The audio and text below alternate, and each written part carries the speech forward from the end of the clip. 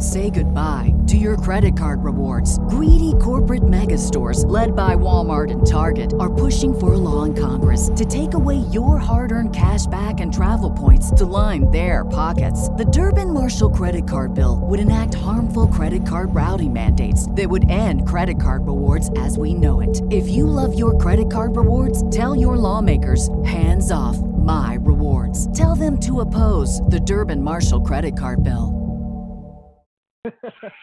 Geek Vibes Live is rated G for geek. Hey,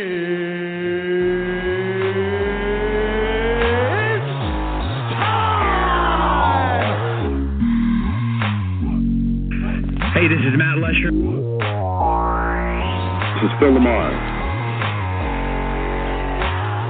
Hey, this is Rodney Taylor, a.k.a. the Penguin from Gotham, and you are listening to Geek Vibes Live. And here we go. Welcome to an all-new episode of Geek Vibes Live. I am your host, Jawan, and today's episode is brought to you by Manscaped. With summer right around the corner, and it's hot as hell right now. Nick, I'm assuming Atlanta has to be like Satan's picnic, but it's stupid hot. Well, it's been raining today, so it's a little more mild than usual. But yeah, it has been super hot the past week. Yeah, God bless you, man. But with summer not even right around the corner, with summer here, it kicked down our door. The time is now to look and feel fresh, especially below the waist. Think about all the upcoming pool parties, beach days, road trips, and backyard barbecues. And to ensure that you are ready to capitalize when the right situation presents itself, visit manscaped.com. Manscaped.com takes the risk out of manscaping thanks to precision-engineered tools which are optimized for male grooming and hygiene.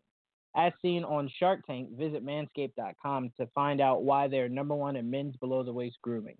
You'll want to keep an eye out for the Perfect Package 2.0 kit that includes the Lawnmower 2.0 and electric trimmer worthy of the personal below-the-waist line, which features skin-safe technology to ensure a nick-free manscaping experience. Get 20% off free shipping and a free travel bag with promo code GeekVibes20 at manscaped.com. Again, the promo code is GeekVibes20 at manscaped.com.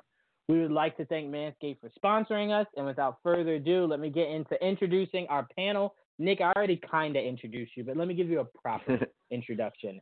The man who takes no days off. No days off. Nick, what's going on, Nick? Yeah, no sick days for this guy. I'm a true champion. I'm a Klay Thompson, if you will, and I'll always be there. Always. Nick is that star in the sky. When you need guidance, he's always there. And we have, I know I've completely confused Tia on when we were recording this episode, but possibly the most dedicated writer, at least 100 articles per hour. Possibly. Possibly. Oh, I'm sorry. You're right. Undoubtedly. Accurately. Yeah. 100 articles per hour. Put some respect on her name, Jawan. The wrist that never gets sprained because it is made from magical powers. Tia, what's going on, Tia? Oh, that's not exactly true. There's many times throughout the day that I'm sitting there holding my wrist all right, one more. Thank you. And that's why you're the real MVP, Tia. Absolutely. Thank you, Nick. But super excited to join you guys. It's frankly beautiful here in New York. I took a walk around the block earlier. So, but yeah, in the South usually it's hotter than Satan's asshole. So yeah. Yeah, 100%. Did you see 100%. Kyrie Irving walking around somewhere? I wish you did. Tia, if you knew who Kyrie Irving was, I wish you did see him so you could let him know exactly what we need him to do this offseason. Start with the Knicks, motherfucker. Fuck the Nets. I will say this, though. Neither one of you get used to those introductions. I'll probably forget to do them next week. So I hope you enjoyed them. It was well-deserved, both of you, but don't expect it. But all right, let's get right into our trailer talk. We only have one trailer this week. I think this trailer was just as confusing as our only teaser from last week. Nick, I'm going to start off with you. We got a full-length trailer for Jessica Jones. Did it shed any more light for this upcoming season, this final season, and did it build any excitement or intrigue for you? Yeah, it did a little bit. It was a very sloppily put together trailer. The thing that like kind of stood out to me the most was at the very end of the trailer, the like main antagonist of this upcoming season and in this trailer, he says something to the effect of like, you thought you were a hero or a savior or something like that. And then like the background music amps up, and then he like mutters off some more dialogue, but it's like the background music is so loud it's almost like you can't even understand what he's saying. And I didn't bother to go back and like try to decipher what he was saying, just because I was like, yeah, I got the gist of it, it's fine. But like it seemed like they were setting that up to be like the important last line of the trailer, like that important bit of dialogue. And like when you have background noise that is like, you know, foliage that is so much louder than like the dialogue that you're trying to get across, to be the bookend of your trailer. It just says to me like you don't give a shit. You're just like, fuck it, like we're just gonna throw it out there. So I was disappointed in it in that sense, that like they just don't fucking care anymore, because they know, as we've said, they know that they're done with the series and all of that. But I am interested in it. The biggest thing that I took away from this trailer was I think it's a really cool dynamic to have this division between Jessica Jones and Carrie-Anne Moss's character, with her seemingly representing the main antagonist from this series, and how that could, you know, essentially, you know, drive a divide between those two characters. Obviously, we have Jessica Jones's relationship with Hellcat, and the newly formed Hellcat after season 2, and that relationship seems like it'll be a primary focus. So yeah, I mean, there are definitely parts of it that interest me, and I am excited for the series as a whole. Like I want to see how it wraps up. I want to see, you know, what the series has to offer. I just thought that they did a poor job of throwing together like a last minute trailer that they don't really care about. I just hope that doesn't translate into, like, I hope that they were able to finish, and I think they were, but I hope they were able to finish shooting this this final season of this series before they just stopped giving a shit about the Marvel Netflix universe. Because, you know, we saw some similar, I would say the Punisher trailers on a whole were a little bit better, but they had their problems as well. But the actual season finale, season 2 and the finale of the Punisher ended up being really fucking good, in my opinion. And so I'm hoping that's crossing my fingers that's what we get with Jessica Jones. But I am a little trepidatious just because I don't know when Netflix kind of figured out that they weren't going to be continuing doing these series anymore. And I'm hoping that their nonchalant attitude doesn't translate to the actual final season of the show that I have thoroughly enjoyed, especially season 1. I'll say they were filming this well before the announcement was made of all the shows being canceled. So if this show is, like, if this season is bad, it's just because it was a bad season. I don't think we can attribute it to it seemingly being rushed or just like hurry up and like put a bow on it. So it had that advantage. So I will say that because I believe it was, because the crazy thing was when it started filming. Go ahead. It was filmed before the announcement, but it may not have been filmed before they knew what was going on. Oh, is what I'm saying. Fair enough. Oh, I get that point. Very fair. it was just weird to me because when it was filming, there was a moment, because Tia knows this definitely. When Punisher filmed, we got a lot of not behind the scenes, but like set photos. Like we saw a lot of what was going on with Frank. With Jessica Jones, I think there was someone that first started filming, and then there was nothing but silence. That's why it was just like all of a sudden when it was like, hey, it's coming out June 14th. Here's the teaser, and next week here's the trailer. Because there's just no build up for it. And I think if you're Netflix, I get that you're trying to be done with these, but you still have a job to do. And that's one thing I don't respect Netflix in the sense of, because they all worked really hard. Yeah, just put together a decent trailer where I can hear all the dialogue from your trailer. That's all I'm asking for. Or even you guys remember Daredevil season 3 had a lot of marketing around it. Oh yeah. Defenders had a lot of marketing around it. First season of Luke Cage, second season of Iron Fist. So like you've marketed before, but since it's come out that you're done with Marvel and partnering with them, you just kind of showed them. And the reason why it bothers me, and I'm sorry, T, I'm gonna go right to you, is just because I see how hard they work to make these shows good. And to me, I think it's spit in the face that you're kind of just like, it doesn't matter to me. Like you all got paid. Cool. Well, we'll do what we want, which is not market it. Kind of put out trailers that are somewhat confusing. Like I told you, I think I told you, Nick, it will forever infuriate me that Punisher structured that trailer to make it seem like the two big bads were teaming up with each other. And then that's not what happened. Like I will forever despise the idea of how they marketed that trailer to make it seem like, what's Frank going to do when both these guys come together? And then it was like, no, Frank's going to finish one halfway. No, they had no interaction. No, Jigsaw and the Pilgrim had no interaction whatsoever.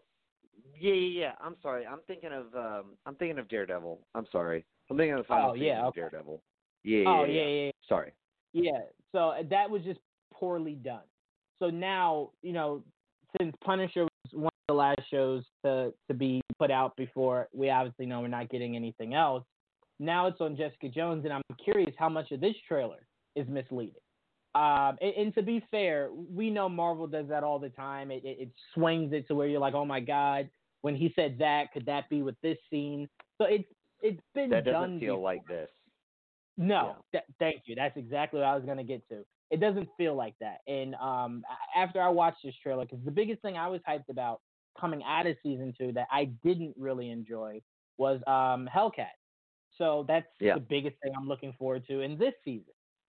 Everything else to me was kind of just noise. It literally was. So I'm just kind of like, whatever you guys do, I'm going to watch all of it. I'm probably going to watch it twice, like fully twice, because I know I'm going to be a little biased going into the first watch. So then I want to get all that out and then watch it again before I give a review of it, so I don't sound super biased. Makes sense, Yeah, you're gonna be like, well, I hate women, so I'm gonna watch it going in, and then I'm gonna rewatch I'm gonna watch it again, hoping that they all turn into men. And put aside my hate for women, and then watch it for what it is. Yeah. Right. I mean, it's gonna be difficult for me, but I'll try. But no, I definitely get where you were talking about not really kind of hearing what the big bad guy saying towards the end of the trailer. I really still don't fully get because Jessica Jones, what I think they never really showed you in the first 2 seasons is that she's human with super ability. Like, she's not Luke Cage. Like, you could stab Jessica Jones invulnerable. to death. Right. Like, you could stab her to death. You could shoot her in the head. Like, she could die. Right. So this season seems like it's exposing the idea of that. But what I told you, Nick, that I despise about the teaser and now the trailer is that she's never considered herself a hero. She's never tried to be a hero. So you quote unquote exposing her. Go ahead. Right. No, I agree. And maybe this is setting us up for a pivot. That could very well be it. But yes, she has never. It doesn't make a whole lot of sense that the main antagonist would be like, you call yourself a hero, but you're not, And I mean, her response to that would be like, I never call myself a hero. I literally She says it in the multiple trailer. times, I am not a hero. Right. So yeah, I feel like they could set that up with this character not really knowing her and thinking he knows her. But it's all going to be in the delivery. Yeah, I mean, I would say maybe the angle they're trying to take that the trailer maybe didn't really show was that maybe society, the town, the people consider her a hero, and he's gonna show her. He's gonna show them that she's not. But to me, it's like that only affects the hero if they're trying to be a hero. She is not. Right. So it's like, who is that really going to affect? They hated and despised her before.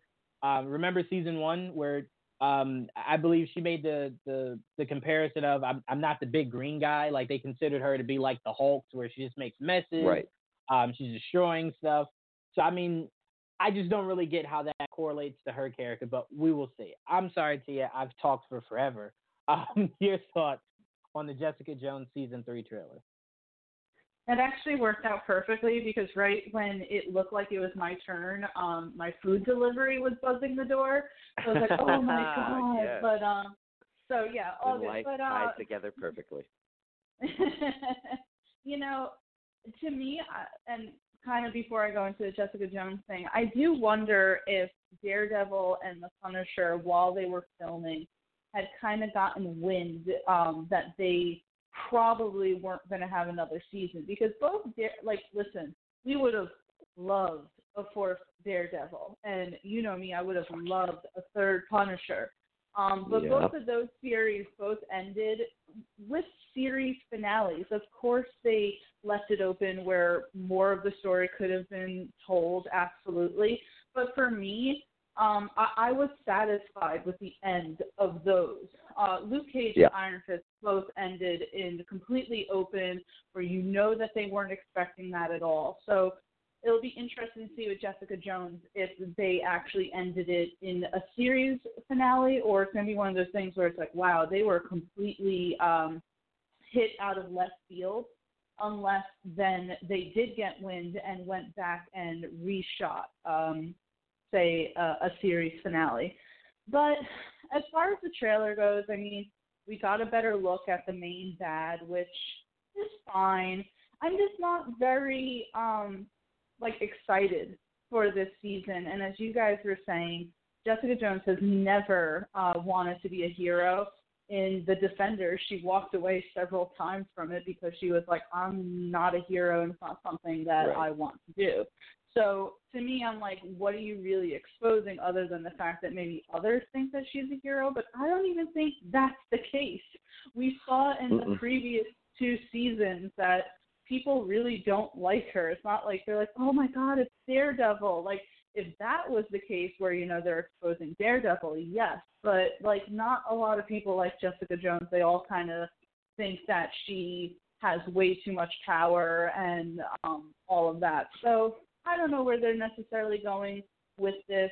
To me, the most important part is that we're seeing that maybe Jess and Trish are finally moving forward with their relationship, because that is one of the things that I absolutely hated about the second season was that, and it followed the same formula that all of the other seasons kind of followed, in their second season, with Matt Murdock falling out with Foggy in the second season, Luke and Claire falling out in the second season. So it kind of just followed a same formula that I was like, I didn't really need to see this.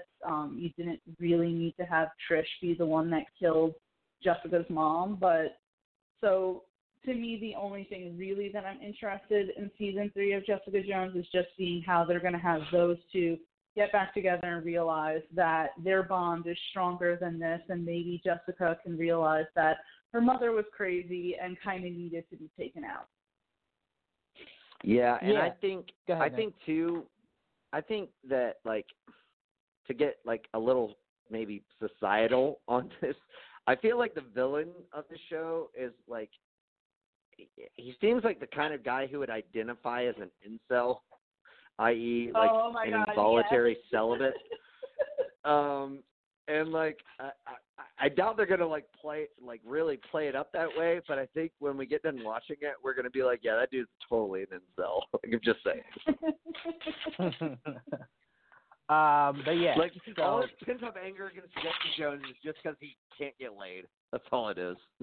Yeah, it's like, why do you dislike Jessica so much? I mean, we have to see, like, was one of his family members killed by someone with abilities? Did something that she did kind of directly affect him? Because why is he sitting there just so angry at Jessica Jones in particular? I mean, she's not the only, like, hyper-powered person in New York City. Luke Cage is sitting right there. It's the one attractive woman who's hyper-powered. He's an incel. He's really pissed off because he can't get laid, so now he's taking it out on Jessica Jones. I'm just saying. I will say, watching me being someone who watches all the CW shows, like all the CW shows follow the formula of I made my villain.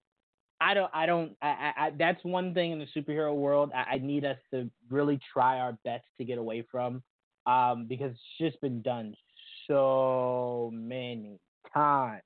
Like, we get it that Batman, like, when he was driving the Batmobile, fired like a rocket that missed the person he was trying to hit, blew up like your family's house, you lost your wife and your daughter, now you became a villain. Like, no.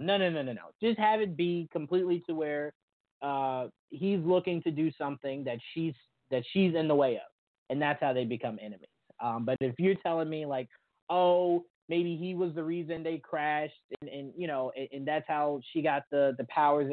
Like, no, don't go through all that. Just, I don't know. Maybe he's trying to steal my lane, Nick, and just hates women. That seems like the kind of way they would do it, though, doesn't it? With a 13-episode season, they try to envelop him into her backstory somehow, and it does seem like that's how they would do it. Especially with its ending, you could say it's ending the way that it kind of truly began, like he's responsible for her, blah, blah. Yeah, I'm going to hate it, but I'm sorry. Go ahead, Tia. I was just going to say, I think Jessica Jones's biggest problem is that they could never get a villain as good as Kilgrave. They have that problem that, like, the MCU, the film franchise, had for a long time with, like, not being able to get anyone who can compete with Loki. People loved Kilgrave. Like, love David Tennant's performance, and who can blame them? He was absolutely fantastic. So how do you follow that up in the second season? It really just seems like they are struggling and have continued to struggle to really get to that point. And to me, they really showed their card in the second season when they brought Kilgrave back as a hallucination, because it's like it was the best episode in the season because Kilgrave was there. Yeah, I agree. I think her mom as a villain just did not. It didn't work. Ever really like capture me like the way that Kilgrave did, and the relationship that they built up between her and Kilgrave, and the impact that it had with her being the one to kill Luke Cage's wife, and all of that. Like, that was so many implications there, and like the whole mother aspect. It just, I agree. It never even came close to stacking up to that level of intrigue that David Tennant's Kilgrave did. And I hate the whole formula of you initially think that your parents are dead or someone's dead. And it's like, no, they were really alive, but guess what? They're a bad person now. It's like, I don't like that. It's just going to get sloppy, and that's exactly what it did. Tropey. It got sloppy. Yeah, it's tropey. Especially because, like, what's not good about using that formula is, like we know Bruce Wayne's parents dying is what made him Batman, right? So, like, if you tell me 10 years into him becoming Batman, turns out his dad is still alive, survived, never died, it kind of waters down the whole motivation for everything. Like, don't rob us of that. Like, Jessica Jones had so much, built up aggression towards the idea of feeling responsible that her parents and her brother died. So it's like you bringing one of the three of them back. It's kind of like, you set up that she feels all this and carries it. Let that be what motivates her to becoming a hero, rather than now she has the face of the mother. Yeah, and the whole notion that, like, she could find some kind of common ground or bond with her mother that seemed forced too. It to me is kind of one of the big pitfalls amongst a lot of them from the Amazing Spider-Man 2. It's like when he like goes into that random subway or whatever, and like his father's like message is there, and then there was I think there was like a cut scene where his father actually wasn't dead or some shit like that. Like it was just like, oh my God, y'all were trying to completely butcher Spider-Man's art. Like what the fuck were y'all doing? Right. Like that'd be as like, that'd be as bad as like. I kind of feel the same way with Jessica Jones. Like it just didn't. The reveal wasn't that impactful. The climax wasn't that impactful. Like Tia said, the biggest part of the climax was that Trish was the one who killed the mom, and like that. And that divide between those two characters, and it's like, dude, you could come up with something that would be way more impactful as far as a divide between those two characters, rather than that. Just in my opinion. Yeah. And honestly, and I'll say one last thing. To me, the most exciting thing about the finale of Jessica Jones Season 2 was the fact that they filmed that in Playland, which is an amusement park that's about 25 minutes from where I live. So that was the only thing. I was like, oh, shit, they're filming in Playland. I know that place. Yeah, and that's like the most exciting part of it. And that is sad. I think we all can agree. We will ease our way into the final season of Jessica Jones. I'm very excited for the final season because I fucking love the first season. I'm with you on that. I feel like all of what I'm saying projects that I very much dislike the second season, and I don't. I think there's a lot of really good parts to the second season. I just thought the way that it ended was like with the mother reveal, and then the way that it concluded and everything. I thought like it just went off the rails a little bit at the end. But like there's a lot of that first or that second season that I do genuinely like.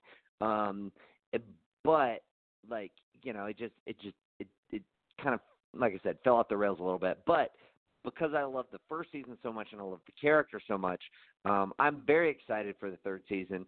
I am just trepidatious with, you know, because of all of the, you know, things we've discussed. Right. So look, I'm definitely going to watch it 100%. But episode 3 of Swamp Thing comes out Friday also, so I might watch that first, then get into Jessica Jones. Who knows?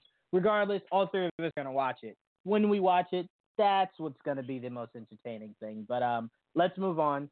As we're heading into our DC topics, we got more news coming, well, Warner Brothers, rather. We got more news coming out of Warner Brothers. According to Toby Emmerich, he tells Deadline that after merger with AT&T, that they hope to revive the DC film universe, but that it will take great producers to do so. Quote, great directors are the lifeblood of a studio, but they need great producers, unquote. Duh. I mean, yeah. I mean, it kind of sounds like, yeah. Why was that never something you guys focused on?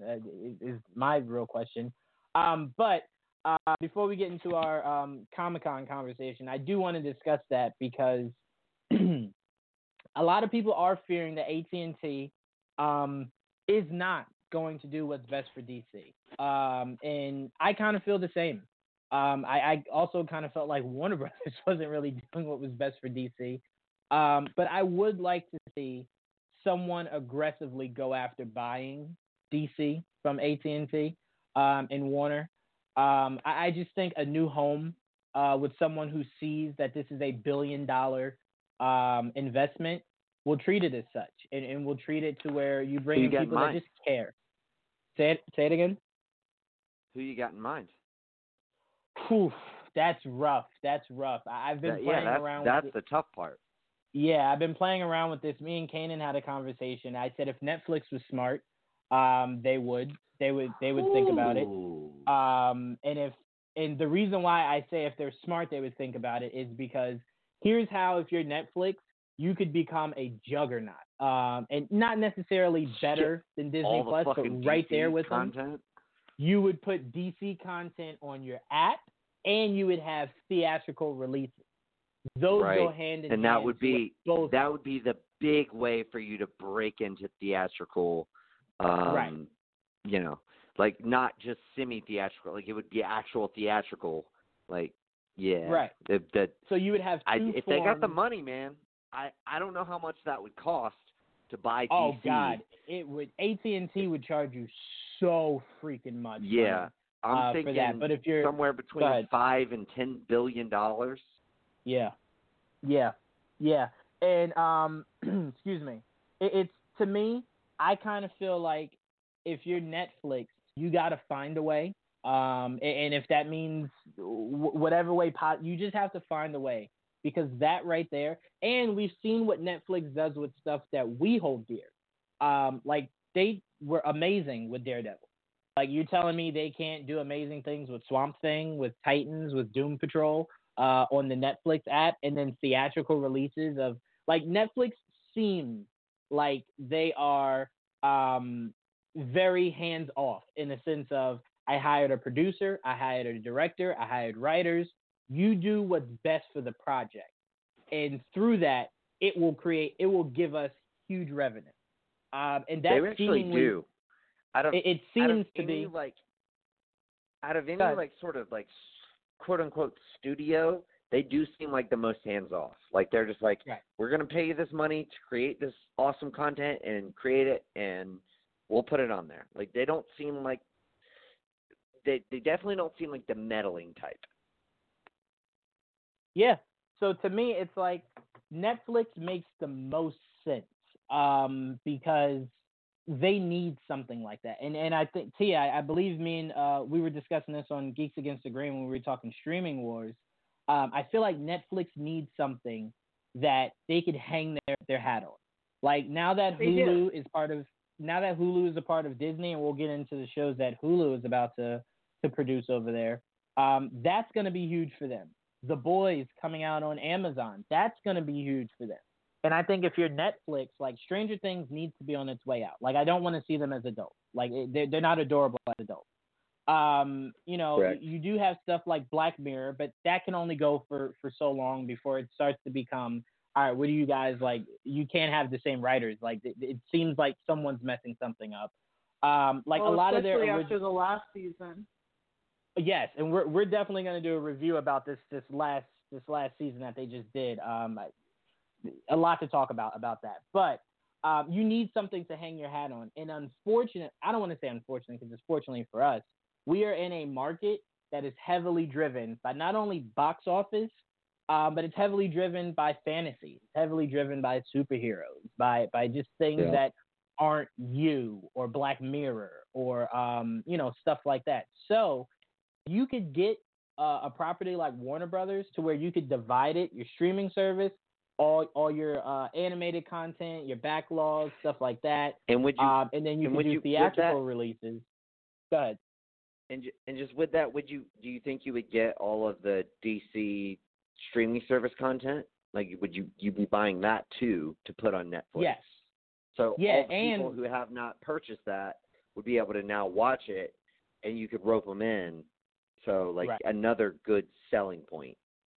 And what I weirdly did not know, and I'll openly admit that I didn't know, Warner owns CW. So if you're Netflix, you could say, well, CW, goodbye. We're taking our DC shows. Like, we're done with it being cookie cutter. We want to bring it to Netflix. Bring in really passionate writers, producers, showrunners, and make it a bit more, not grittier, but more grounded. Kind of the same way we did the Defenders. And we could do a Justice League universe. On your right, exactly. And then you could bring them onto Netflix. But I'm sorry, I'm done talking. Let me pass it to you, Nick. Your thoughts on the idea of what Toby Emmerich was kind of, speaking on along the lines of they need to do better by their producers. That and then who you would like to see AT&T sell to. Again, AT&T is not selling, everyone listening. We're not saying that, but I'm saying I do not think the best thing for DC, just DC, is to stay at AT&T because they look to be entering a regime of money. Like they just want money. meaning Right. they could cut costs, they could do whatever as long as they're making that dollar. So I don't think they care about what we want. They care about what their pockets need.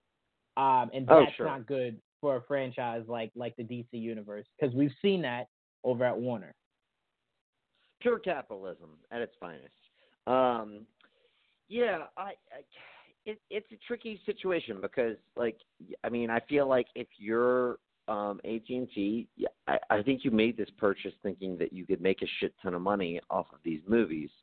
And with Emmerich saying we need better producers and all of that, or we need to give them more power, more ability to create what they want to create, any of that sort of jargon. To me, I mean, what that says is we need to make more money, and this is probably the best way to make more money, which, is the ultimate goal of any business. So, I don't fault them for that. I think that, ultimately it's smart. Again, we've said this countless fucking times. Create good movies, they will make money. And that should be your bottom line. That's essentially what it all boils down to. Or, like, even not good movies, but enjoyable movies. Like, that's the thing. That's the difference between Aquaman and Batman versus Superman. Because Aquaman is not that much better of a movie than Batman versus Superman, but it is way more fucking enjoyable to watch. And thus, it, creates a lot more fucking revenue. So, yeah, I don't know. I think that DC's just in so much flux right now. I would love for somebody like Netflix to just, like, swoop in and be like, we will buy all of your DC content for $5 billion. And, like, for AT&T to be like, shit, $5 billion and we don't have to worry about this anymore? Sure. But I don't foresee that happening. I think they feel like they look at, like, Marvel and Disney and feel like, no, this is too big of a cash cow. Like, $5 billion ain't going to cut it. And then, like, when it comes to Netflix, it's like, well, I mean, we can't go bankrupt to buy DC, So I think you would probably be at an impasse there. Though I would love that fucking idea. I think, like, just having DC's content go into a streaming service that everybody already has would be so wildly popular with, the comic book community and the general audience going community as a whole, that I think it would be a definitely, like, $5 billion. That'd be a well worth investment. But, like, when you're talking about, like, getting to 10 or, like, higher, like, it's like, dude, like, come on, dude, I'm not throwing that kind of money at it, Right. Right. So, yeah, I don't know. I mean, it just depends on what each side would want in a transaction like that. But, I mean, it does make a lot of sense. It really does. I do think it's, I would compare it, Juwan, to, like, when I throw out a mock NBA trade, and, like, it makes so much sense that it's never going to happen. And, like, and then, you're just like, yeah, it's great. It helps both sides. Like, everybody benefits. It's all good.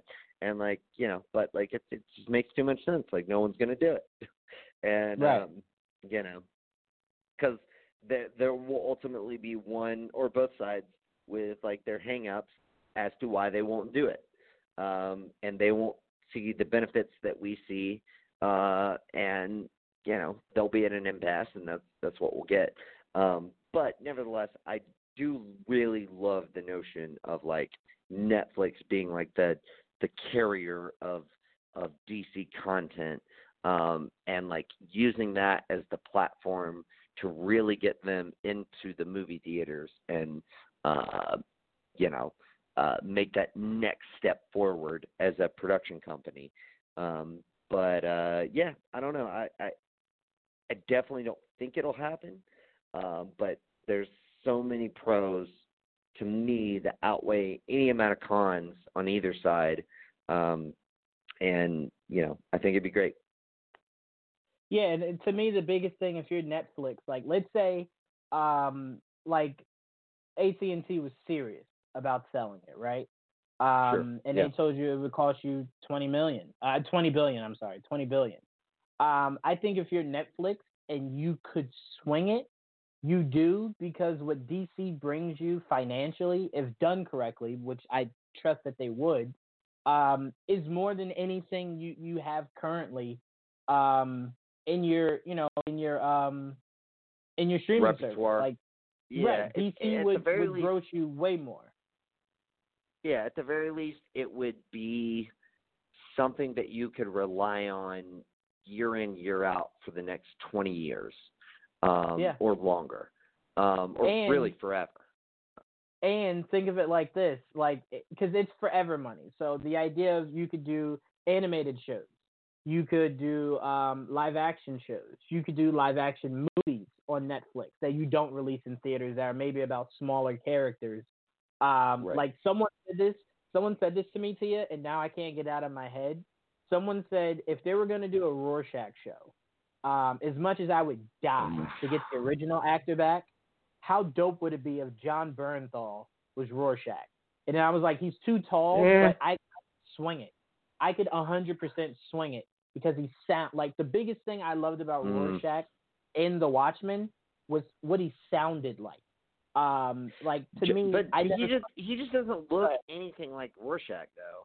I mean, I guess you just had him behind the mask the whole time, but that's my point, right? Yeah, put him behind the mask. No. Yeah, I don't want you to cover him up. No. You don't want me to cover him up. Yeah, like that. Why would you ask that? Listen, hey, Juwan, if you were bringing DC to Netflix, or and having all of that, and you could have anybody that you wanted, like to cast as John Bernthal, like there'd be so many better options. Oh, 100%. I won't argue that, not even one iota. But anyway, the point I was trying to make is, like, everything Warner Brothers and A&T, Warner Brothers is trying to do as movies, I think Netflix could do as a live action series or a live action, like Plastic Man doesn't need a movie. Jaime, or just be a Netflix movie. Or just be a Netflix movie. Jaime, unless he is replacing Cyborg, which I'd be 100% okay with if you're doing a soft reboot of DC Universe, that he does not need a movie. Like, I'm sorry, but Blue Beetle does not need a movie. Booster Gold does not need a movie. Like, these are all characters that you could make into shows or just Netflix films. So, I mean, if you're Netflix, you got to think of it like half your catalog could be DC, and that could be more than enough. You could still have your Black Mirror, your stuff like that, but you'd grow so much money, whether it's through your streaming service or in the box office, that it would make up for that $20 billion you just spent to buy Warner Brothers. But Nick, Tia, we both know AT&T is way too smart than to lowball them. I think Disney bought Star Wars and Marvel for way more than $4 billion. I could be wrong. It was $4 billion? No, it's $4 billion. Yeah. Really? Yeah. Well, because at the time Marvel wasn't as popular, so I think that was probably a big reason as well as to why the price point is so low. I'll say this: that should go in favor of Netflix because DC is not. That's why I was saying between $5 and $10 billion. That would be a ballpark estimate that I feel like Netflix would be comfortable with. And if you're AT&T and you have Warner Brothers, it just depends. Do you like, when you look forward through the future, do you think like having these properties is going to be your ultimate cash cow, or do you think like that you can make that money up elsewhere and bank on the fact that you're getting guaranteed money? It's a big question, but seriously, I don't think $20 billion is out of the question for what they would want.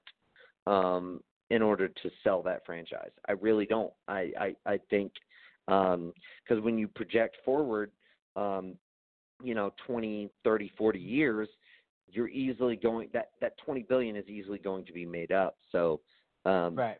Yeah, I mean, it's just it's a question of what number is both sides going to be comfortable with, and I just don't feel like whatever number that AT&T would be comfortable with is going to line up with the number that Netflix would be comfortable with.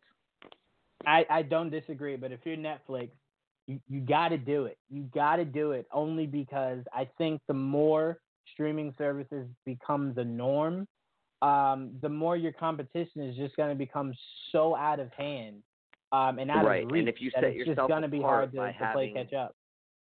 And if you set yourself apart by having all of the DC content, then you're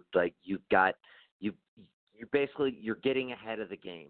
You're getting ahead by having a property that is just going to be a financial cash cow for the foreseeable future. And yeah, in that sense, I totally agree with you.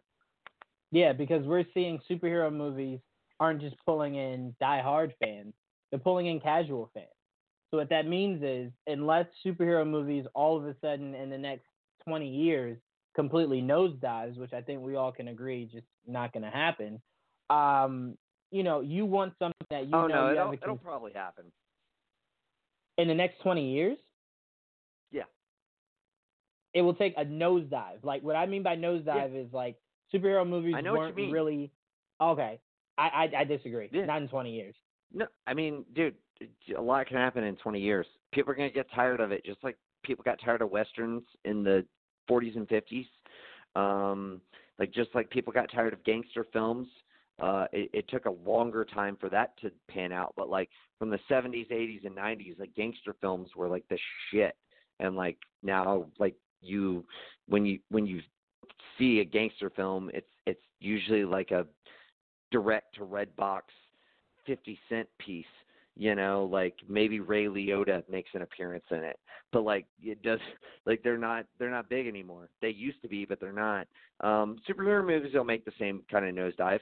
Who's to quantify how long it will take? But it will happen. Like it's just that's what happens with movies. Like that's in the history. And granted, it's a small sample size. We have about 100 years to look back on to like. Make predictions as far as the swings of how people go see movies, but like even furthermore, like look at the quote unquote blockbusters that I would qualify the first major blockbuster as Jaws in 1975, and the last major blockbuster maybe as like Titanic, as far as like not having like a sci-fi element to it. Avatar, if you're gonna bring that sci-fi element to it, but like the blockbuster like movies have been completely overrun by comic book movies now. But like that's gonna fade out too. Like that it will. Eventually it will. Now whether it takes 20 years, 30 years, 40 years, who knows? But to think that like any particular genre is here to stay, I think it's just plain gullibility. Well, I'll say this. I could definitely see superhero movies not being as big as they are now, but taking a nosedive, like Westerns just purely almost don't exist. I think maybe outside of Quentin Tarantino reviving it here and there in aspects of his movies, you probably wouldn't even see it at all. As far as like big, I mean, there's some great Westerns out there that have hit like within the last few years. I mean, but like as far as like being huge cash cows, no, they don't. I think the last one was Django Unchained. Maybe The Hateful Eight, but like you said, the Tarantino element like holds a lot of water.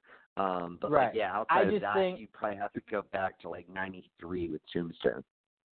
I think or maybe they Unforgiven was maybe a little later than that, but like it was still in the same range. I think those were both like 93, 92, somewhere in there. I'm just saying, I think they will still be a thing. I think they will still affect box office. Only because I don't see, and again, I'm only talking right now. I'm not projecting, just talking right now. I don't see Sure. this current generation at all interested in original movies. I see them interested in whatever is the most popular. And See, I I think don't it's more see the older generation, honestly. that's interested in what's popular. The newer generation purely is tweeting about what's hot, what's the thing to watch, and I never see it being Sure. original content. I see it being whatever is the Really? biggest in the box office.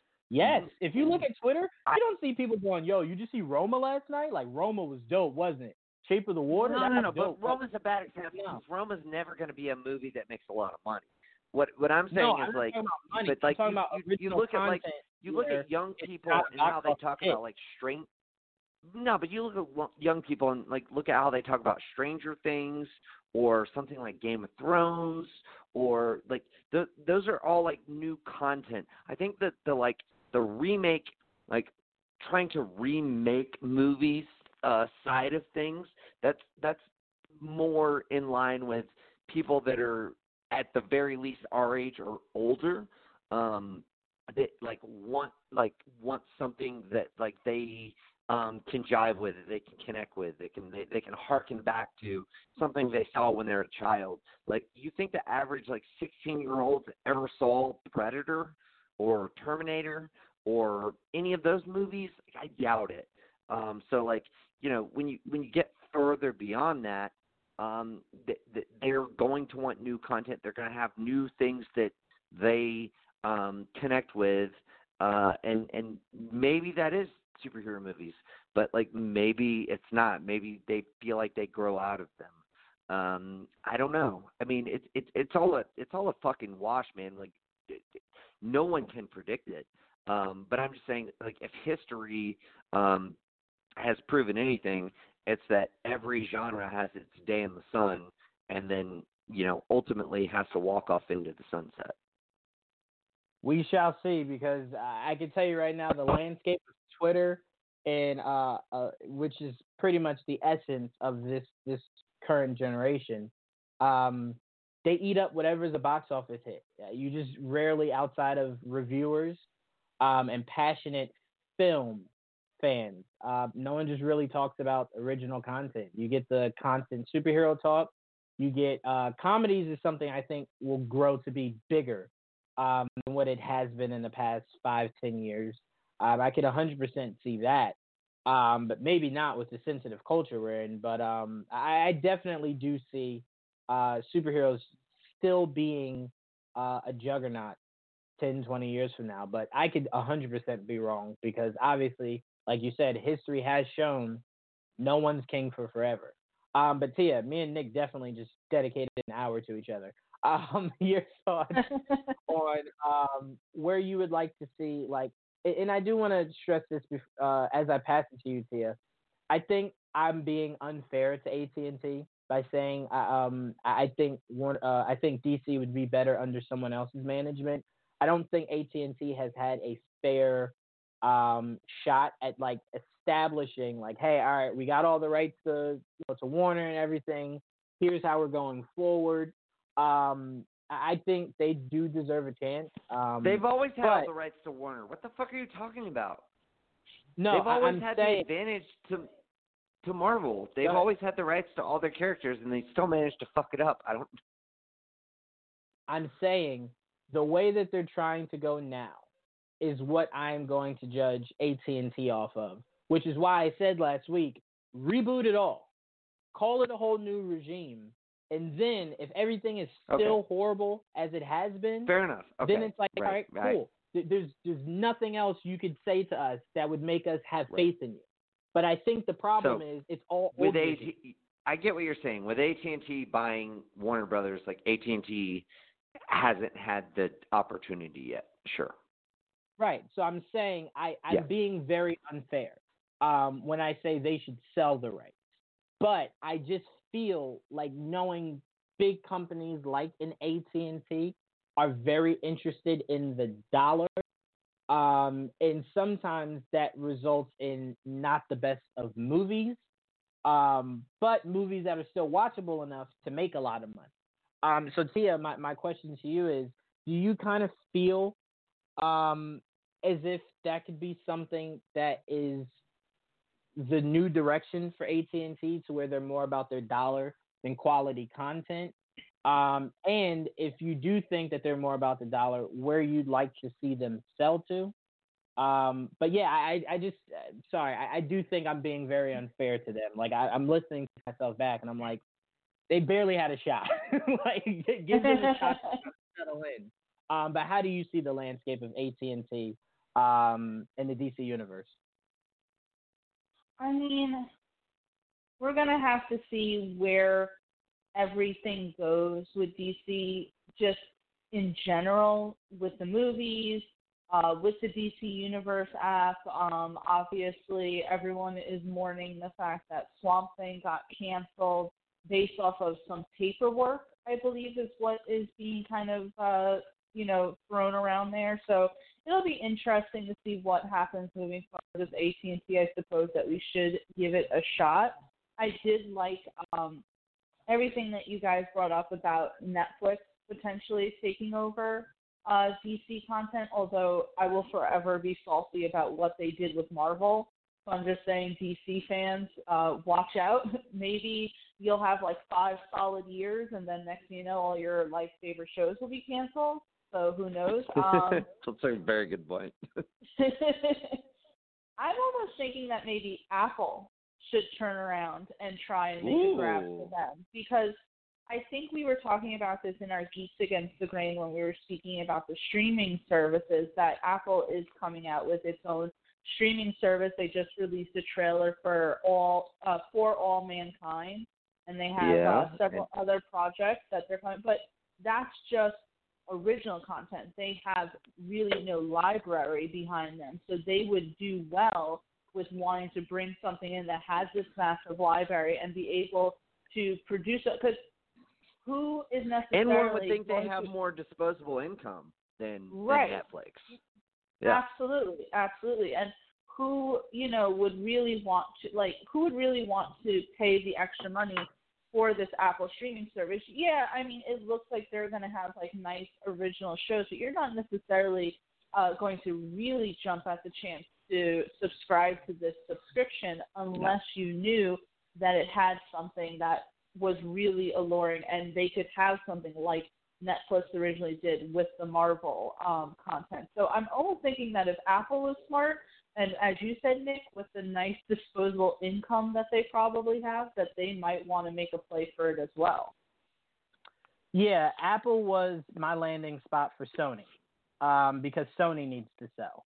And that's coming a lot sooner rather than later. Apple was my thought for that. But DC is all in the same, because I know when I heard that they were doing their own streaming service, I'm like, all right, I see exactly what you did, Apple. You literally got all of the best actors that we know because we've seen them recently, and you just put them all in shows here. But it's like, you got to think where you grab the actors from, and kind of give us elements of that. And albeit, go ahead. Sorry, I'm going to make a really asinine comment right now, just to be funny. Disney is going to grab up DC and just completely dominate both fucking sides. Kanan was saying how Disney was interested in DC before they got Marvel. And if it was a thing, go ahead. I just want to throw some figures out there real quick. So I just looked it up. Apple is worth approximately $1 trillion. Netflix is worth $3.7 billion. Netflix is worth 3.7% to Apple's 100% in that analogy. So dude, I think T is right. If Apple wants to get in the game, that's the company that could be we want to buy DC. We don't care how much it costs. We will fucking pay it. We're worth $1 trillion.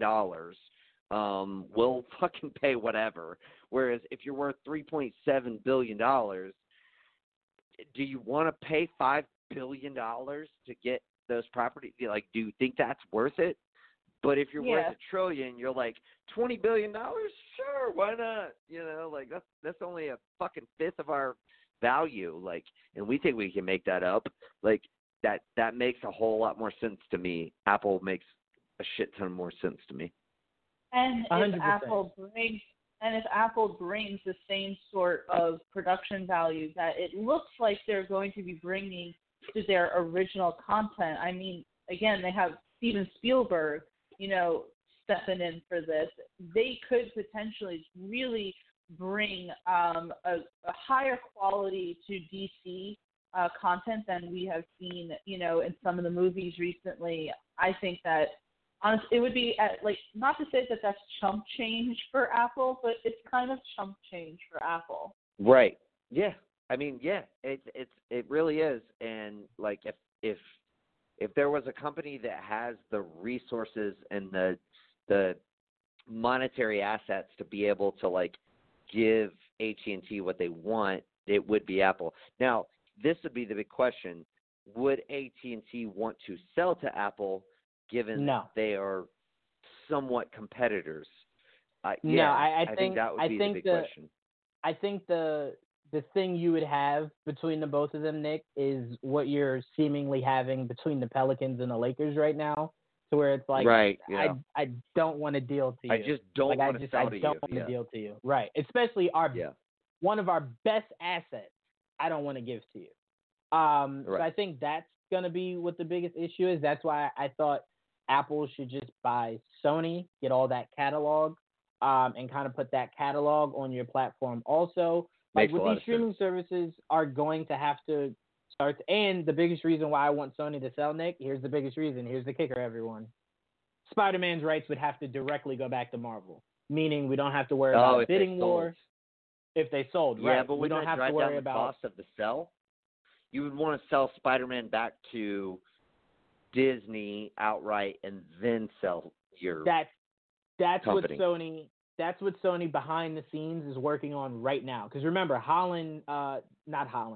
the agreement is up next month. They're talking about that right now. Because like I just told you guys, watch out for this. Sony is selling sooner rather than later. So they want to get Spider-Man taken care of. Then they can sell their catalog. So that's going to happen sooner rather than later. That's why I think Apple, if you're smart, buy Sony. Netflix, if you're smart, find a way to buy DC. Marvel, you get Disney, you get Spider-Man drops in your lap. Even if you do have to spend a lot of money, it's still a gift that keeps on giving. You're such a corporatist, Jawan. Say it again? I said you're such a corporatist. You just want all these big corporations to get bigger and bigger. Try my best, man. I like Golden State. I like the idea of the bigs getting bigger. Yes, yeah. I'm a Bernie Sanders guy. Like, these billionaires need to fucking stop making money. I can't argue with that. Need to spread the wealth around. You didn't do a very good impersonation there. I'm so sorry. No, I was like, is he trying to do Dane. Bernie right now? I'm not Dane. Like, what can I say? He's so good at those. I'm like, holy shit. Yeah. Dude, when he did Trump the other day, I was like, oh my God, dude. Like, you should add that to your repertoire. Like, it's fucking great. I was driving when you guys were doing that, and I laughed out loud. The person next to me must have thought I was like nuts just laughing in my car because I thought it was so funny. Oh, dude, it was fucking perfect. By the way, check out Monday Suck. Mondays, 6 o'clock. Check it out. Absolutely. All right, so let's move on to one of the biggest things that came out. Warner Brothers DC to skip Hall H this year. Warner Brothers to still have small panels. Instead, marketing for Wonder Woman 84 and Birds of Prey to be delayed till later this year.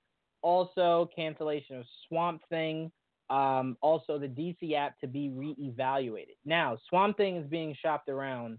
One of the two places is Netflix or HBO. I pray it's HBO. Please let it be HBO. All right. So the biggest thing, everyone freaking out, Warner Brothers has stuff to show, but decided not to have Hall H this year. To me, not a big deal. It's not a big deal, not even in the slightest. I approach it, Nick, the same way I told you I approached the Knicks this year. I don't need to know anything you're doing. I don't. Just do what's best for the organization. That's all I ask. So if that means at the end of the day we have winning products, that's all I care about. So what I was saying on Twitter was, everyone who's thinking that this is like the end of the world, like how could you pass this up? You're stupid, especially since Disney probably will save the Marvel stuff for D23. The stage is yours. The reason why I don't care is because what is the one thing we all want from DC movies? For them to be good, right? Good movies. So yeah. does them going to Hall H guarantee us having good movies? No. Nope. So if you're telling me you don't go to Hall H, but you give us good movies, I would tell you I don't give a damn if you never go back to Hall H. I want good movies. So to me, I don't care. Like, all right, cool. You go to Hall H, you show me a Wonder Woman trailer, I go see the movie, I don't like it. What did that do for me? Except now build my expectations for the movie. So if you're telling me you'd rather wait to start your marketing so closer to when the movies come out, by all means, do it. Because then I don't have that much time. All right, Birds of Prey is about to be a classic. All right, Wonder Woman's about to be a box office smash. And then, like, I'm waiting a year, it comes out, and I didn't like it. I've had a year now to build on this expectation and this hype, and it didn't live up to it. So if you're telling me Birds of Prey comes out February and the marketing starts in November, I could live with that. If you're telling me Wonder Woman comes out in July and December we get our first trailer, I could live with that. So to me, it's like Hall H. Like, I think we've overvalued what we expect from San Diego Comic-Con from our comic book franchises, and I don't think it's as important as everyone makes it. No, it's fun. It's not. Don't get me wrong. It's so much fun. It'd be great to see Robert Pattinson get up on stage with Matt Reeves and they bring out the rest of the cast. Yeah. That'd be great. It'd be so much fun. But like it's not something that if you don't do, I'm now like, all right, well, F it. I don't want to see Batman now. No. So to me, the biggest thing is you want good movies. Them skipping Hall H, nothing to do with the movie being good or bad. Nick, your thoughts on Warner Brothers skipping out on Hall H, but still having small panels for Warner Brothers and DC. Like CW will probably have a panel to hype up the new seasons of all the shows and stuff like that. Yeah, I mean, I'm ultimately with you here. I think that the notion that like Hall H is like it's got this reputation that far supersedes its actual value, in my opinion. It gets a lot of hype and it gets a lot of people excited. It gets all of the people excited who are going to be excited anyway. So in that sense, like, is it that valuable? I don't know. Maybe you want to use it for, say, a project like, I don't know, Dune. Denis Villeneuve's Dune, who's got a star-studded cast. It's a Warner Brothers project. It's a legendary project, which has ties to Warner Brothers. And, like, maybe that would be a great Hall H thing. Get Denis Villeneuve out there with Josh Brolin and all those other, like, Jason Momoa and, like, all those other big actors who they've signed on for this project, and, like, really try to pump that up and get, like, all of those, like, Comic-Con geeks excited for that. That would make, honestly, more sense to me than trying to get them hyped for something that they're already going to be hyped for anyway. So, like, and I really hope we get, like, a really awesome, cool, exclusive Dune panel. And that would just be my bias as far as I'm, like, way more hyped for Dune than I am any DC property that might come out in the next 5 years. So there's that, But, yeah, I mean, ultimately, I don't think it's that big of a deal. I think if they had a lot of cool stuff to show, they would be there, and they probably don't. Like they feel like they the juice isn't worth the squeeze this year, so to speak. And like, dude, like, I don't think because they're not going to be there that means Marvel's going to take over the panel and blah blah blah. When's the last time Marvel was at Hall H? I don't even remember the last time they were there. The Brie Larson announcement, I believe, was the last big Marvel Hall H. It was the same year as Black Panther, Guardians. 4 years ago. Yeah, Spider-Man was there. Like a lot of the big Marvel stars were there, and then Brie Larson came out. Yeah, that was years ago. Right. Yeah. So like, you know, I mean, we get it in ebbs and flows, and you know, if all you got is, you know, the Wonder Woman thing, and you know, the obviously you got Pattinson as Batman, but that's kind of like the hit or miss. You're not going to have a whole lot to show from that. If anything, and then, you know, maybe you have some Suicide Squad footage, maybe, and you know, I don't fault them for being like, I don't think this is the right year for us. Like, maybe we'll wait till next year, and then we'll have a lot more cool shit to show. Like, you don't have to show up just to show up. Like, you should show up because you got like a lot of cool shit to show off, and that's just how I feel. They did say they will be back to Hall H next year. Right. So obviously they feel more comfortable with next year. But here's the biggest reason, Nick, why I say I don't need Warner Brothers DC, specifically DC, to be at Hall H if they don't feel like they need to. Do you remember last year's Hall H?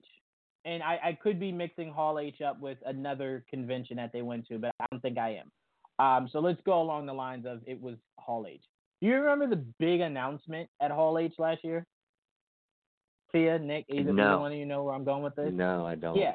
It was when the entire Justice League came out, and Ben Affleck gave us the, I'm staying, I'm your Batman, we got a lot we're working on, I can't wait, guys. And then, weirdly and magically, we now have a new Batman. So do you see where I'm coming from, where Hall H could hype you, and then they could change things? We also don't still have The Flash. We also have nothing about Henry Cavill coming down the pipe. Ray Fisher seems to be out as Cyborg. So things change. Right. So it's like, don't build the hype, and then you change everything you just built. Just give me wait till what the hype you is specifically genuine. have. Right. Just give me when you specifically have something, and then that is what I can chew on. So to me, everyone who was flipping out, I'm like, they didn't miss an opportunity. They just chose not to honestly shit the bed again. That's what they chose. And to me, I don't ever fault that. Don't come out and make yourself look stupid for no reason. For what? It's a DC movie. It's with Batman, with the Suicide Squad, with Wonder Woman, with Birds of Prey. People are going to go see it. So you don't show up, they're still going February. You do show up, they're still going February. So to me, it was, you didn't miss out on anything. But Tia, what are your thoughts on Warner Brothers DC skipping Hall H this year? I mean, to me, it's not that big of a deal. You know, I don't know. I just, what do they really necessarily have except for releasing, say, Robert Pattinson to the world? They're just not ready for that yet. And that's smart. Keep it close to the chest. Don't really put all your cards down on the table. If you don't have a whole lot to really show, then don't show it. As you said, we're still going to see it. You're still going to see behind the photos online. You're still going to get interviews, Variety, The Hollywood Reporter. They all come out with things. So it's not necessarily a bad thing to me. Not sure why people are thinking that this is because of Marvel, except for the fact that if you say anything horrific about DC, then you're just doing that because of Marvel or some shit like that. So to me, it just doesn't really matter. I'm not that, like, I wasn't upset about it. I was like, oh, okay, they're skipping us this year. That happened. So I don't know really what to say about it other than I'm not sure why people are making such a big deal out of it. I'm completely with you. I will say the really cool thing, though, about this, Tia, you know what that means for us, right? Wow. All this stuff is probably going to premiere at New York Comic Con. So it's like we'll be there for that. That's gonna be awesome. If I could bitch for like just 2 seconds, it always annoys me that there doesn't seem to be as much as New York Comic Con. I'm like, where's the second biggest than San Diego Comic Con? And like no guests come to ours or anything like that. I mean, like New York Comic Con has grown so much that it's not even in just the Jacob Javits Center anymore. It had to then branch out to Madison Square Garden, which hashtag so sad that we never got to even see the Daredevil panel, but it's okay. Yeah, I guess they suck I'll for that. get over it. They suck for that. MSG, you suck for that. You really do need to talk to your workers because they're the worst. You guys really suck for that. They were so bad. It's so horrible. That's why KD's not coming. Yeah, that's essentially why he couldn't get into Daredevil, so that's what made him not want to go. But no, I will say that Tia, we're specifically getting like we did last year, all the DC universe, like the Titan show. We'll probably get something for. Trying to think what else comes out around that time. We're going to be getting a lot at New York Comic Con this year, but. To me, like I said, no big deal. Who cares? Doesn't matter. Let's just move on. All right. So I see that we don't have that much time, so I want to move us along. I want to get into. I feel like we talk so much Warner Brothers. I want to get into a little bit of outside of Warner Brothers just for a second, and then we get right back into Warner Brothers.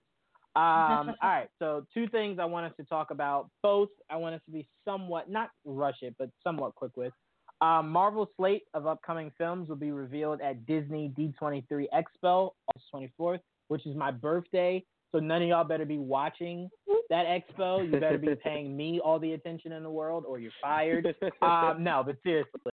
I'm excited for that. Only thing that's making me a little sad is that we did get a report that Fantastic Four seemingly is not in the current slate. Which to me, okay, whenever you give it to us, Kevin Feige. I mean, at this point, when you gave us the first Iron Man, I didn't expect we'd get Thor, Captain America, Hulk, so I'll wait. And now we have so many more characters since then, so I will wait. But also on the flip side of that, Blade, rumored to make his MCU debut on Hulu, possibly, having his own series going along with Ghost Rider. So 2 huge things coming out of that. Nick, I'll start with you. Your thoughts on Marvel slate coming out at D23, which is not really news. They always, well, not always, but they recently have done that. And the idea of us getting Blade, on Hulu. Well, as far as Blade on Hulu, it makes sense, especially given that they announced recently that they're going to do Ghost Rider and Hellstrom on Netflix. So that adds like a good little trifecta of like more adult content shows. They wouldn't make sense for the movies because it would be more R-rated. Wouldn't make sense for Disney Plus, again, because it'd be more R-rated. So like, I love that. I think that makes total sense. I'll be very interested to see who they cast as Blade. But yeah, I love it. I think that makes a lot of sense, and I look forward to seeing what the cast is and what the storyline is. As far as them announcing their projects here at D23 in late August, just a couple days after my birthday. In fact, my birthday is August 22nd. I play a show August 23rd, and then we're going to get these announcements August 24th. So it's going to be a good fucking weekend for me. Like, it's going to be fucking amazing. But as far as those announcements, like, I'm very excited to see what gets officially announced. We knew that this would be coming this year because we finally got through Endgame. And so it does intrigue me what the announcement will be and how far into the future it will go, and what movies that will entail. Like, I mean, anybody who's a fan of comic book movies or MCU movies or whatever is going to be super excited to see what's the next slate of movies? We've all had our speculation. There are certain ones that are obvious with the ones they currently have in production, or the movies that they obviously will make sequels for. But like, let's say we get like a Thor sequel that we're like, that would be super cool.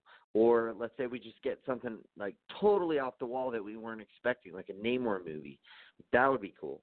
Like I said, there's the ones that we are totally expecting, whether it's a Doctor Strange sequel, Black Panther sequel, Ant-Man sequel, the Eternals, Guardians sequel. Like, those are all things that we're expecting. The Black Widow movie. If it's just all of those movies, it won't be nearly as exciting. But if they throw in like a couple of movies that we weren't expecting, whether it be like Nova or like, anything outside of the spectrum that we don't know is coming down the pipes, that's what's going to be really intriguing. And then that'll throw us into this like cycle of, all right, who do we want to see play Nova? Who do we want to see play, any of these given characters? So that'll be a lot of fun. Very much look forward to it. I will say, as far as Blade, keep an eye out for John Boyega. But Tia, fuck yeah, that is definitely a name that if I'd say close to the end of this year, they make official, wouldn't be shocked. Just don't know how you're working John Boyega into doing a Hulu series. But I mean, we've seen Stranger Things. So I wouldn't be shocked if it happened. But yeah, Tia, your thoughts on Marvel slate being revealed at D23, and then the rumor of Blade's debut on Hulu. Well, first of all, I'm really excited to see what they have announced. As you guys said, I almost said like "you guys," which is like completely New York of me. Let me stop that. But we're gonna get a Doctor Strange 2, a Black Panther 2, the Black Widow. I want to see something like really exciting, just pop up, because it's always fun when there's new castings and new characters show up. Hopefully they, kind of promote more of, say, like Shang-Chi, because that's an upcoming project. So I think that would be your opportunity to really get that out there and talk about that. Maybe a casting announcement would be fun. Keanu Reeves to direct. To direct? That would be badass. Yeah, absolutely. We did Man from Tai Chi, and that was the super fucking badass. So I'm just saying. Yeah, totally. I'm so cool for that. I would love to see that. Maybe promote the Eternals a little bit more. Maybe you're having Angelina Jolie there or something, Richard Madden. Maybe we get confirmation that Keanu Reeves is in it. So something just like really noteworthy. I think that they should, like hold that in their pocket. Like, this is when we're going to announce this one thing that's going to make everyone just go ape shit. As far as Blade coming on Hulu, yeah, I mean, when they first announced that Hellstrom and Ghost Rider were going to Hulu, people speculated that Blade might be the next one, and I think it only makes sense. If Hulu is looking to do this world building with the grittier, darker characters of Marvel, similar to the way Netflix did, it would be super smart to bring Blade in. It's time. It's been a long time since Wesley Snipes has been Blade, and people have been wanting it. They've been yearning for it. Let's get a younger Blade in, and you can do all those things on Hulu. That it just wouldn't be. It would be a disservice to bring him into the current MCU in film, just because they wouldn't be able to make it as dark as they would like to make it. I think that the only thing that we're going to get close to being like more grittier and adult was Captain America: The Winter Soldier, and probably the upcoming Black Widow movie. But besides that, I just don't think that there would be room for the tone that Blade would be. So Hulu would be a completely just excellent choice for them. I will say, as far as you were saying, like reveals, like people coming out for D23, every year they've done a Marvel D23.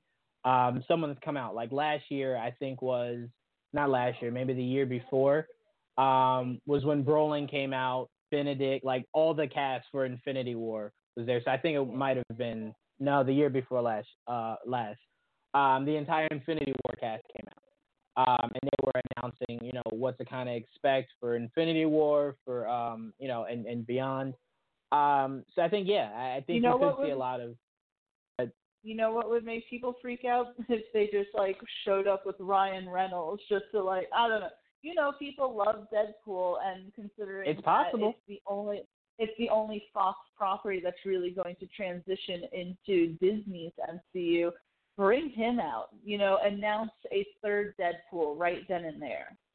I think if you're Disney, if you're Feige, let me say Feige because he's more so in control of the MCU. If you're Feige and you are serious about continuing Ryan Reynolds' Deadpool, because remember, I think we've only heard that they're they did say Deadpool 3. Okay, never mind, forget that.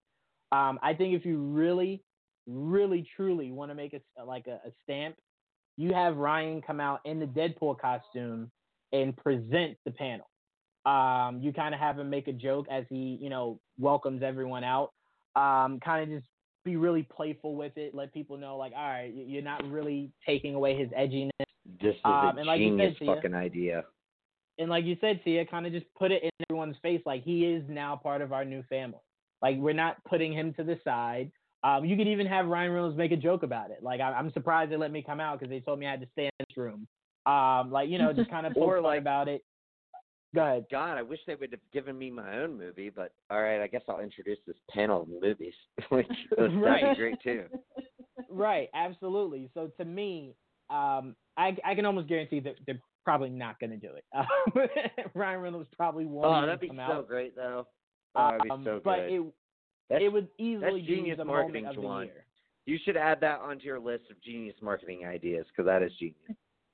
I told you, Nick, you know how much I love marketing, man. I love marketing. Yeah. I love the idea of it. But yeah, I think if you're Feige and you kind of want to let everyone know, like, relax. We're not stripping his edginess. He's still Deadpool. He's still the Deadpool you guys have just seen 2 movies of. You let him introduce everyone. Like if Eternals is having like a panel, like the cast coming out, have Deadpool play along with it. Like you could have Kevin Feige show the slate of Marvel movies. And, like, you see Deadpool, like, drawing on the screen as he's trying to, like, point out the new movies. And you're kind of just like, what are you doing? Like, who's doing that? And then you just kind of see him, just pop out. Go ahead. And I would love just, like, a line of dialogue. Like, God, I'm surprised Josh Brolin isn't in this picture as much as they love to cast that motherfucker. like that would be great. Because they do like to cast Josh Brolin. There would be so many endless lines of, like, fucking great like quips. Like that'd be fucking perfect. 100%. So Feige for you to think about. Again, we doubt it will happen, but it would easily be the moment of the year. If that happened. So fingers crossed we can get something like that. All right, let's move on. We got some news coming out of the Black Adam camp. Apparently the Black Adam movie has its director, and can't pronounce his name. I'm going to say Kwame Colette. Nope, not even going to try the last name. Your pronunciation of names is just so comical. I'm horrible at it. But he's not good at it. Time out. You know what I like, though? I like that I make it known that I'm not good at it. So, like, I'm not that person who's trying to make the name sound all fancy and it's like you sound like an idiot. Like, no, I'm telling you, I'm horrible at it. Like, you know that, so you know. All right, Juwan's about to screw this up. It's like me when I first saw Karis LeVert's name of the Nets. I was like, Caris LeVert. Like he's a French player. Like no, his name's Karis LeVert and he's from America. You dumbass. Like so yeah. At least you don't do that. Yeah, I try my best to make sure everyone knows that. I'll never try to be that. Oh, I know everything. Ho, ho, ho. No, that's not me. Right. But we seemingly have a director for a movie I was almost 1,000% sure was never going to happen. So, Nick, very quickly, your thoughts on Black Adam having its director and we know it has a script. I believe it has a script. But us moving forward with a Black Adam movie that literally no one asked for. Yeah, I'll believe it when I see it. Excuse me for being like cautious at this point, but I am totally cautious at this point. I especially with the Rock negotiations, like the whole rumor that we had like a few weeks ago with him entertaining like discussions with Marvel and all that. I think this is almost like a counterpunch to that. Like, oh wait, no, we got a script, we got a director, we got everything we need. I'll believe it when I see it. I will say the only bit of, I'd say, truth that I feel that comes from this, Nick, is that his 7 pounds production, mainly Hiram Garcia, like his, I think his manager, was the one that tweeted that what's his name is going to be the director. So it's from his camp. Sure. Okay. So well, that's cool. I would assume that's coming promising. from his camp. Right, like coming from his camp, that it means they want to still make it. You could have led with that, and that might have altered my opinion, so you didn't have to apologize. retort and make me seem like a dumbass. No, that's not what I was trying to do. I was just saying. No. I think I'm the just fucking with faith you. should be there because it came from him in his camp. Yeah. If it was fair. just from like Warner Brothers, it'd be like, all right, well, we've seen you say things are gonna happen and it doesn't happen. So like, yeah, if it's from his camp, maybe not. Maybe. It's slightly better listen, odds there. I'd go 50-50 at this point. I'm still with you though. I mean, listen, if Feige comes and goes, hey, look, all right, we talked about it with Universal. We can use Namor in a Black Panther 2. How would you like to go up against Chadwick Boseman? Right, like he would say, all right, sorry, Warner, like this movie's not going to happen.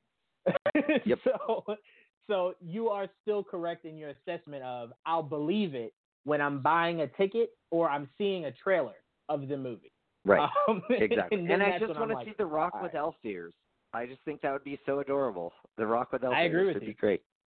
I completely agree with you. All right. Tia, sorry.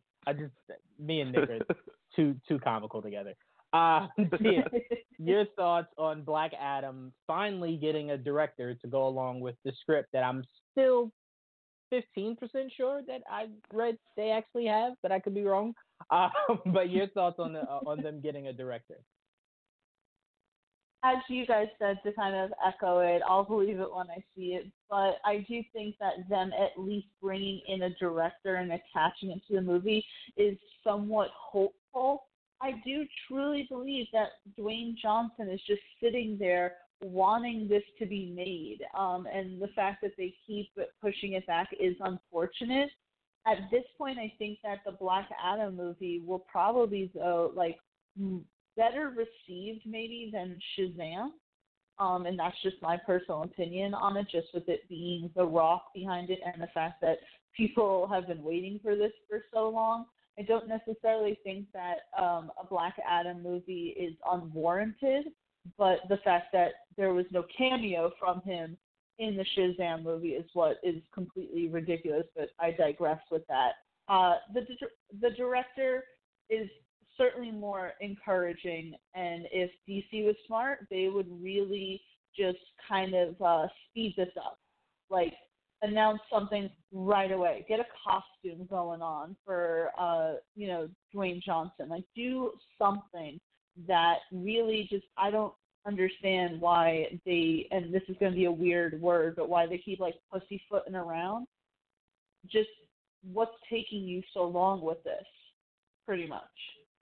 Well, I will say this. I will say this. Under no circumstances, and let me be super clear with this. Under no circumstances should you have ever released a Black Adam movie without giving me Shazam first. So they did it right. Now, albeit The Rock has been casted as Black Adam for about a decade now, so that is where I go, what have you been waiting for? Like, why would you cast him? And then it's like, we don't even know if we're doing a Black Adam movie, but we just wanted you to know The Rock is our Black Adam for whenever we do it.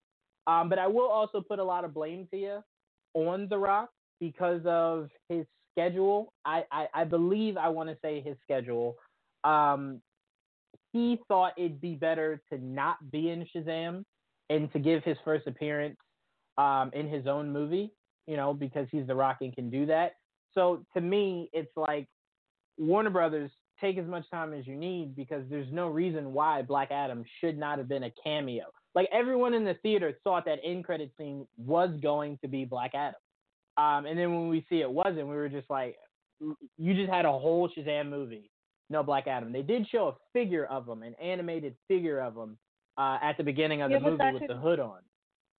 That could mean anything. I mean, right, I'm just saying that could have meant anything. For those who maybe aren't necessarily in the know of casting, they don't know that Dwayne Johnson maybe was attached to Black Adam. They just think that that's just a figure. You know what I'm saying? No, fair enough. Completely fair. But yeah, under no circumstances should you have a Black Adam movie before Shazam. That's just like, people were killing me when they were like, how have we not had a Nightwing movie done? And I'm like, you don't have a Batman. Like, what do you mean? Why would you have a Nightwing movie without a Batman? They did it. They should have came out with a Nightwing movie after The Dark Knight Rises in that universe. I was all for that back then, because people were kind of guesstimating that maybe Joseph Gordon-Levitt was going to, move on to become Nightwing, and that was going to happen. I mean, there was fan art for it and everything. So if they had kept within that universe, I think that would have been completely warranted. I'll say this, Tia. Don't even get me started on the idea that you had Nolan come out and say, ain't no Robin finna be in my universe, only for them to end the movie where he seemingly became Robin. But people argue he took over the mantle. People do argue with me that technically you could say he took over the mantle of Batman while Bruce was in Rome or wherever he went. No, he was meant to be Nightwing. Like, that's what that costume seemingly was him embracing Nightwing. Which is still Robin. You could have had a Batman Robin. Beyond, though. You could have went into a Batman Beyond situation. Don't you oh God me. I'm sorry. Yeah, or Batman or Beyond, it was just meant to be an Easter egg, guys. Like, sorry, that's all it was. I mean, it could, but the idea that he went into the Batcave and the thing that has the suit in it was rising. Sure. It meant a suit was in there. It's an Easter egg. Yeah, no, it's an Easter egg I agree with you. For you to be like, oh, what could happen? The story that Nolan wanted to tell was complete. It didn't matter. It was always an Easter egg. It didn't matter. It did not matter, but it was frustrating. What do I want, Tia? What did you say? I thought you said Nick once, and then I said Nick wasn't wrong in that. I mean, it was definitely an Easter egg. But I'm saying if you wanted to go somewhere with it, I wouldn't have minded if they decide to continue without Nolan doing like a Nightwing thing. Yeah, sure. Nightwing, not Batman Beyond. But all right, let's move on. I could frustratingly talk about my issues with the way that third movie ended. But anyway, let's move on. All right. This one is hilarious. Because, Tia, Twitter went bananas when this news dropped. Tom Holland's Uncharted, Nathan Drake movie swings into theaters next year. A lot of people aren't liking that he's Nathan Drake. I think you should probably get over it. He's your Nathan Drake. Now, whether he is a younger version of Nathan Drake and then we do get a later version of Nathan Drake in his 40s, late 30s, 40s, who knows? But for right now, Tom Holland is your Nathan Drake, and that's all the information we have. Nick, I don't know if you've played the Uncharted games, but what are your thoughts on Tom Holland? Okay, what are your thoughts on Tom Holland being Nathan Drake? Yeah, so Nathan Drake's usually a 40-something guy, or late 30s, early 40s. To me, what it says, they want to make a franchise out of it, so they're casting someone younger. And to me, that makes a lot of sense to me. Why would you want to see all of the video game storyline that you've already played play out in front of you without a controller in your hand? I'd rather see a prequel to that with this character. Now if we were to delve into, who do I think as a young actor would best fit Nathan Drake? No, Tom Holland would not be on like the front of my casting list. But as far as like what I think they're going for, I do think it's smart. I do think like a young Nathan Drake, and having that be kind of your MO and where you're going with it, I'm fine with that. Like having it kind of be a precursor to the video games. So you basically get like a lead in to those.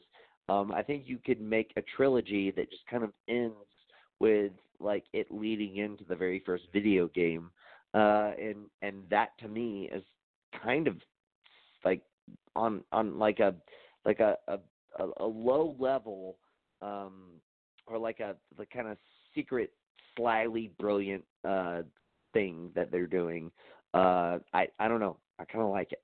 I think it's smart. Yeah. I mean, I'm with you. We did get a glimpse in one of the Uncharted games of a younger Nathan, like a bit. Like we saw a little bit of his thieving ways as a child, him first running into Scully. So we did kind of get a feel of that, but majority of those games, like 95% of them, were all of him being older. Yeah, I would like to see how he became the thief. How he became the Nathan Drake. So why not? But I view Tom Holland for Nathan Drake the same way I maybe a year or two ago viewed Robert Pattinson as Batman. So it was just like, who's for this shit? Like who sat down and was like, yep, nope, that's the guy. But now I'm kind of like, yeah, sure, I don't care. Like, yeah, Robert Pattinson Batman, same world as Tom Holland, Nathan Drake. All right, let's just see two good actors do good acting. So that's just where I end up on it.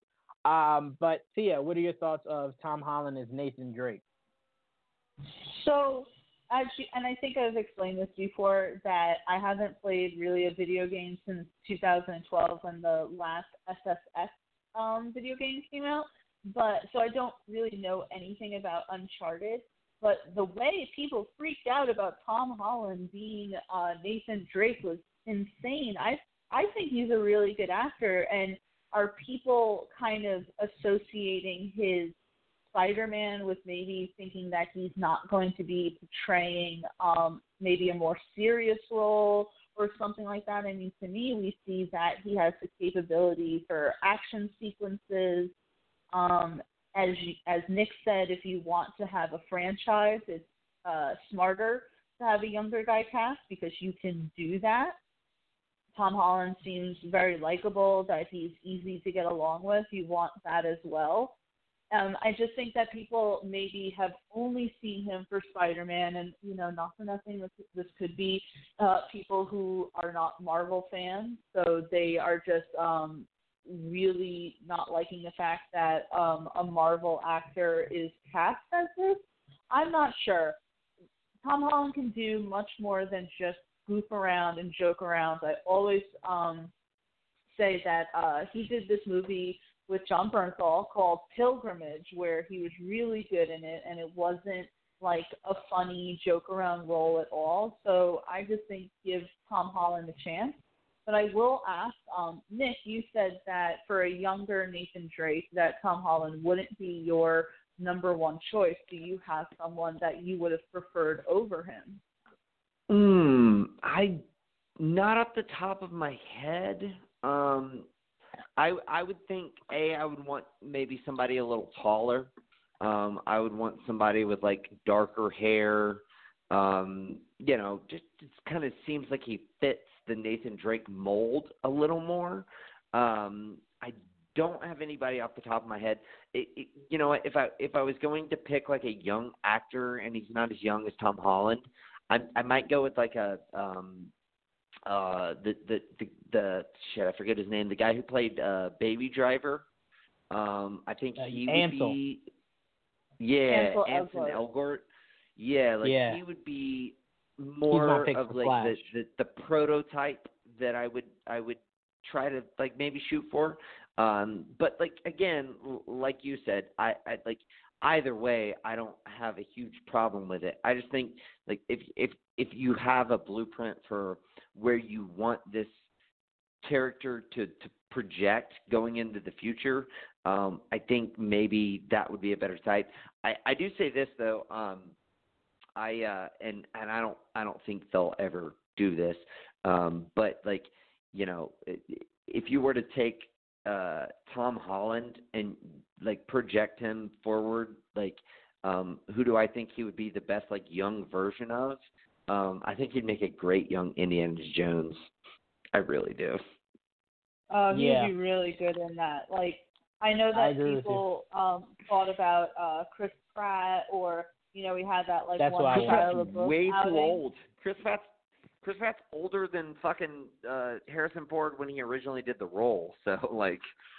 So Tom Holland would be like a really great like casting choice, but I don't know if you guys saw, and not to get off topic too quickly, but Harrison Ford was pretty much saying that the Indiana Jones franchise will die with him, and it's like, nothing is that sacred in Hollywood. Right. Yeah. Well, the biggest thing Harrison Ford needs to realize is like, if they were willing to do a younger Han Solo, and I think Han Solo to a lot of people means more than Indiana Jones, they will definitely do another Indiana Jones. Arguably, but I agree with you. But the fact that it's arguable and they still made the young Han Solo lends to your argument. Just the only point I'm trying to say is, if he's saying, the character dies when I die, I would say this.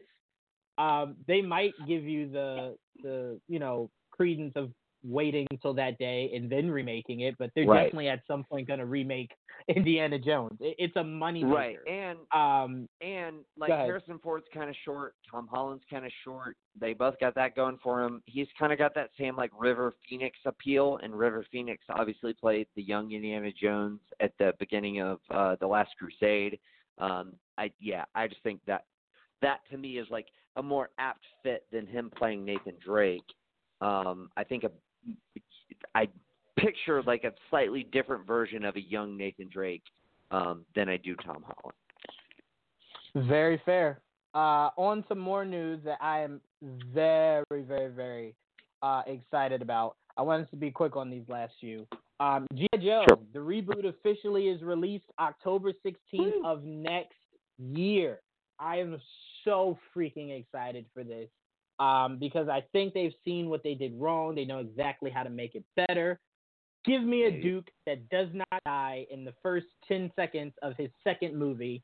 Give me a world builder. Give me something that like I said before, I think the mistake is making a G.I. Joe movie. I think it would have been better if you did each one of the teams having a solo movie. You could even put some of the characters together, and then boom, do a G.I. Joe movie. I'd love to see a younger Hulk, younger Duke, Scarlet, Snake Eyes, Storm Shadow, Cobra Commander. You better mention but we're getting Flint, whatever. Yeah, I do like Flint. I'm sorry. I do like Flint. You're right, Nick. I'm sorry. Fucking great, dude. He's the right-hand man to Duke.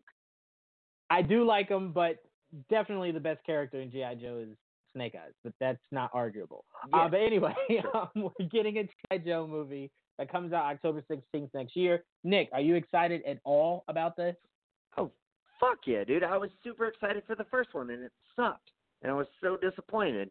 And but no, like if they do it justice, they do it right.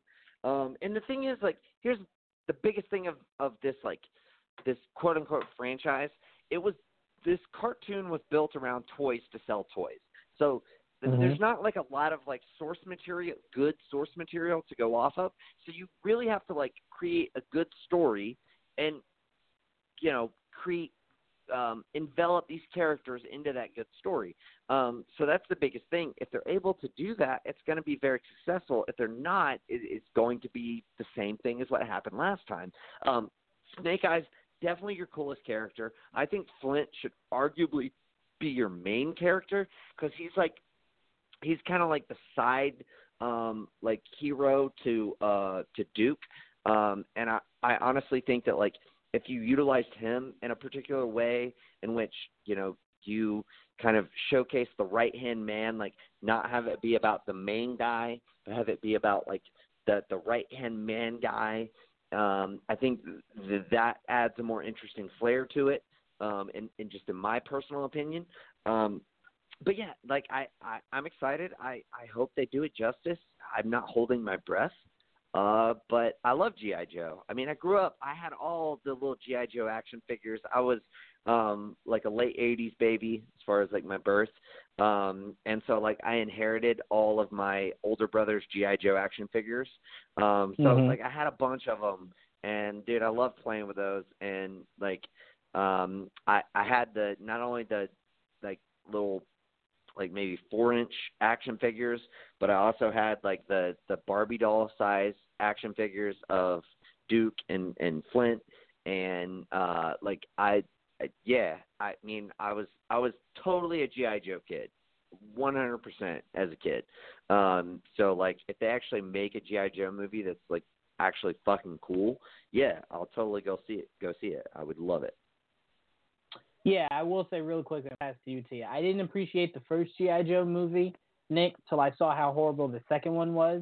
And now I don't think that first one was that bad. I like it. I mean, it was so it was bad. really good compared to the second one.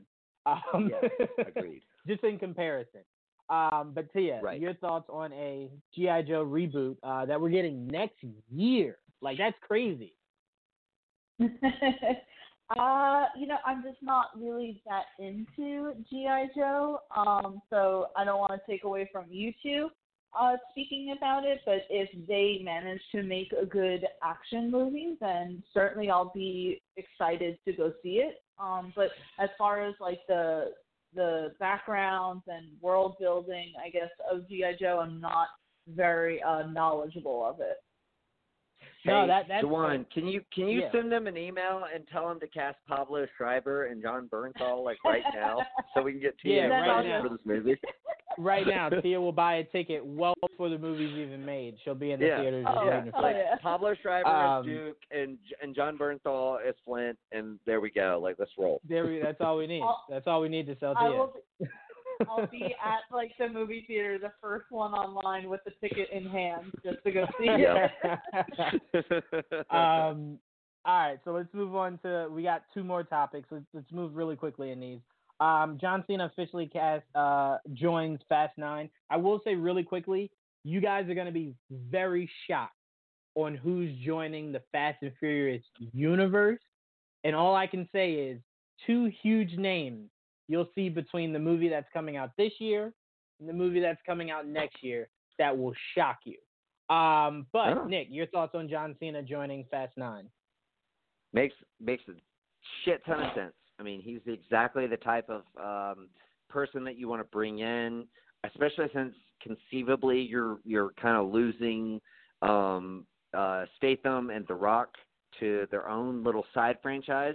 So like John Cena's the kind of guy you want. I still say you need to get Jason Momoa. That's the guy. That's the one that I think if you get him, that's the one that's going to put butts in the seats, even more so than John Cena. Though I do like the John Cena casting. Yeah, it's a fun one. I always imagine they should have went after like Chris Evans. Now that Chris Evans is like, I'm done being an Avenger. Like get a guy like Chris Evans. I don't see, but I don't think Chris Evans is leaving Avengers to go join the Fast franchise. Yeah, no, I'm with you. I don't think that's conceivable. But I'm I with do you. think That's why Jason Cena made Momoa. sense. I think you throw enough money at Jason Momoa, he would come and like that would put butts in the seats. People love Jason Momoa. He's so infectious. I think you telling Jason Momoa he does not have to wear a shirt is how the biggest way you can get Jason Momoa. Like there's gonna be water near you. And you don't have to wear a shirt. We'll let you come join our movie. Let you throw like 3 axes in the movie, like guaranteed. Exactly. And you get to drink beer the whole time.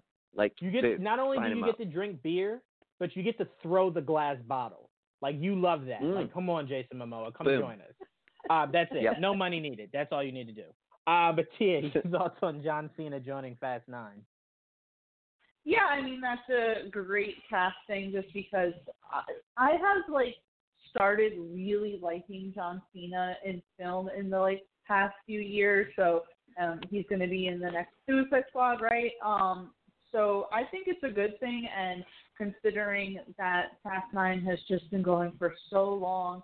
And as you said, it looks like we may be losing a few actors. Who makes sense to put into this, like, action-packed franchise, as it kind of seems like it's moving away from the whole, like, car racing thing? John Cena makes perfect sense. Yeah, I mean, look, jump on it. He's going to be a great addition to the team, and I think we all can agree that there will be Fast 30 movies before it's all said and done. All right, so Nick, I wanted to make sure I had time for this topic because I knew you would like this the most, but I do want us to be quick on it. Sigourney Weaver has confirmed the Parade magazine that she will be reprising her role as, is it Dana? Yeah, Dana or Donna? Dana? Okay, Dana Barrett in Jason Reitman's Ghostbusters reboot. Nick, your thoughts on that? That's huge. Reitman, sorry. Yeah, it's Reitman. No, dude, that's fucking awesome. I mean, I love the fact that they're getting like some of the original cast back. I hope they can get Bill Murray. To me, like I think Dan Aykroyd will be an easy get. Bill Murray would be the one that I'm like skeptical of. But like if they're getting Sigourney Weaver, I think they probably could get Bill Murray too. And if it's a good script, then yeah. I like everything I've heard from this movie. As far as it focusing on like this like teenage group of people who are like kind of idolize the Ghostbusters and all that. I love it. I love that she's coming back. I love Sigourney Weaver. I was super hyped for her to be involved with the Defenders and thought like her role was like totally shysted. Like I thought it was going to be way cooler than it was, which was unfortunate. And I just hope that at some point in time, given that Disney has bought back the rights to the Fox properties, I hope we can get like a proper Alien 3.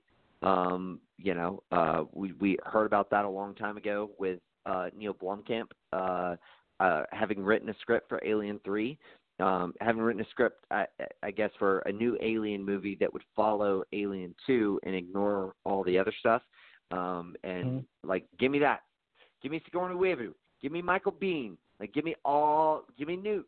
Give me all that fucking shit. Like, that's what I really want. But I'm excited that she's going to be involved in this. Absolutely. And as far as what you were saying about bringing her back for Alien, we saw Halloween do it well, so we know it can be done. Exactly. And we know that in doing it, no one really cares about anything that came after. Right. So it worked. Or before. Yeah. Or before. Right. Tia, your thoughts on Sigourney Weaver returning to reprise her role for the Ghostbusters reboot? Yeah, I think that's great. Sigourney Weaver is just an excellent actress. It's such a fan service to the franchise, and considering and I'm sorry, what was the guy behind this upcoming Ghostbusters project? What's his name again? Reitman. Jason Reitman. The fact that Jason Reitman kind of like came out and said this is going to essentially be after the second one and be kind of directly in that, it makes complete sense to bring Sigourney Weaver back. I love it. I'm excited about that. Bring, any of the old cast that you can. I think that this is certainly going to generate buzz for the Ghostbusters film. And I'm excited to see, an older Sigourney Weaver back into the Ghostbusters world. Yeah, it's going to be a lot of fun. But all right, really quickly, this topic I wanted to bring up because it's just hilarious. Apparently, Fox had plans to do an X-Men versus Fantastic Four universe, rumored to have been Civil War-like with an end credit scene of the Skrulls. So what it meant by Civil War-like was you're going to have two sides face each other. Human Torch was going to be seemingly what Wanda was for the Civil War movie. Nick, super quickly, how interested would you have been in that? Dum. I can't argue that. Tia, would you have been excited for that? I mean, I thought it sounded pretty cool, but now I'm questioning my stance. No, I mean, I'll say this. if you're Did I telling tread me on your Did I tread on your ground? I'm sorry. No. I'll say this: if you're telling me the Hugh Jackman-led X-Men versus the Ian Grunfeld-led Fantastic Four, we're doing a movie together. I had enjoyed the first Fantastic Four. I had enjoyed the first two original X-Men movies. I, in that time, would have truly enjoyed that. But looking back, I'm kind of like, no, you would have rushed it. You just would have rushed it. Like, second Fantastic Four movie just wasn't good. It'd have been bad. Yeah, you would have. No, it would have been really bad. It wasn't. Yeah. The first one wasn't good. None of them were good. I enjoyed the first one. I'll defend that. I like the first Fantastic Four. It's not that good. Yeah. No, not that good. I enjoyed it. See, Nick, you got to remember this, man. I enjoyed that the same way I enjoyed Shoot 'em Up. 8 years old when you saw it? Sure, I'm sure you enjoyed it. No, I was maybe. Yeah, possibly. But Nick, how young are you, Juwan? According to Nick and Joel, they always think I'm like an infant. But Nick, Tia, thank you two so much for joining me for an all-new episode of Geek Vibes Live. Thanks again to our sponsor, Manscaped. And we will see everyone same time, same place next week. Peace. See ya. Say goodbye to your credit card rewards. Greedy corporate mega stores, led by Walmart and Target, are pushing for a law in Congress to take away your hard-earned cash back and travel points to line their pockets. The Durbin-Marshall credit card bill would enact harmful credit card routing mandates that would end credit card rewards as we know it. If you love your credit card rewards, tell your lawmakers, hands off my rewards. Tell them to oppose the Durbin-Marshall credit card bill.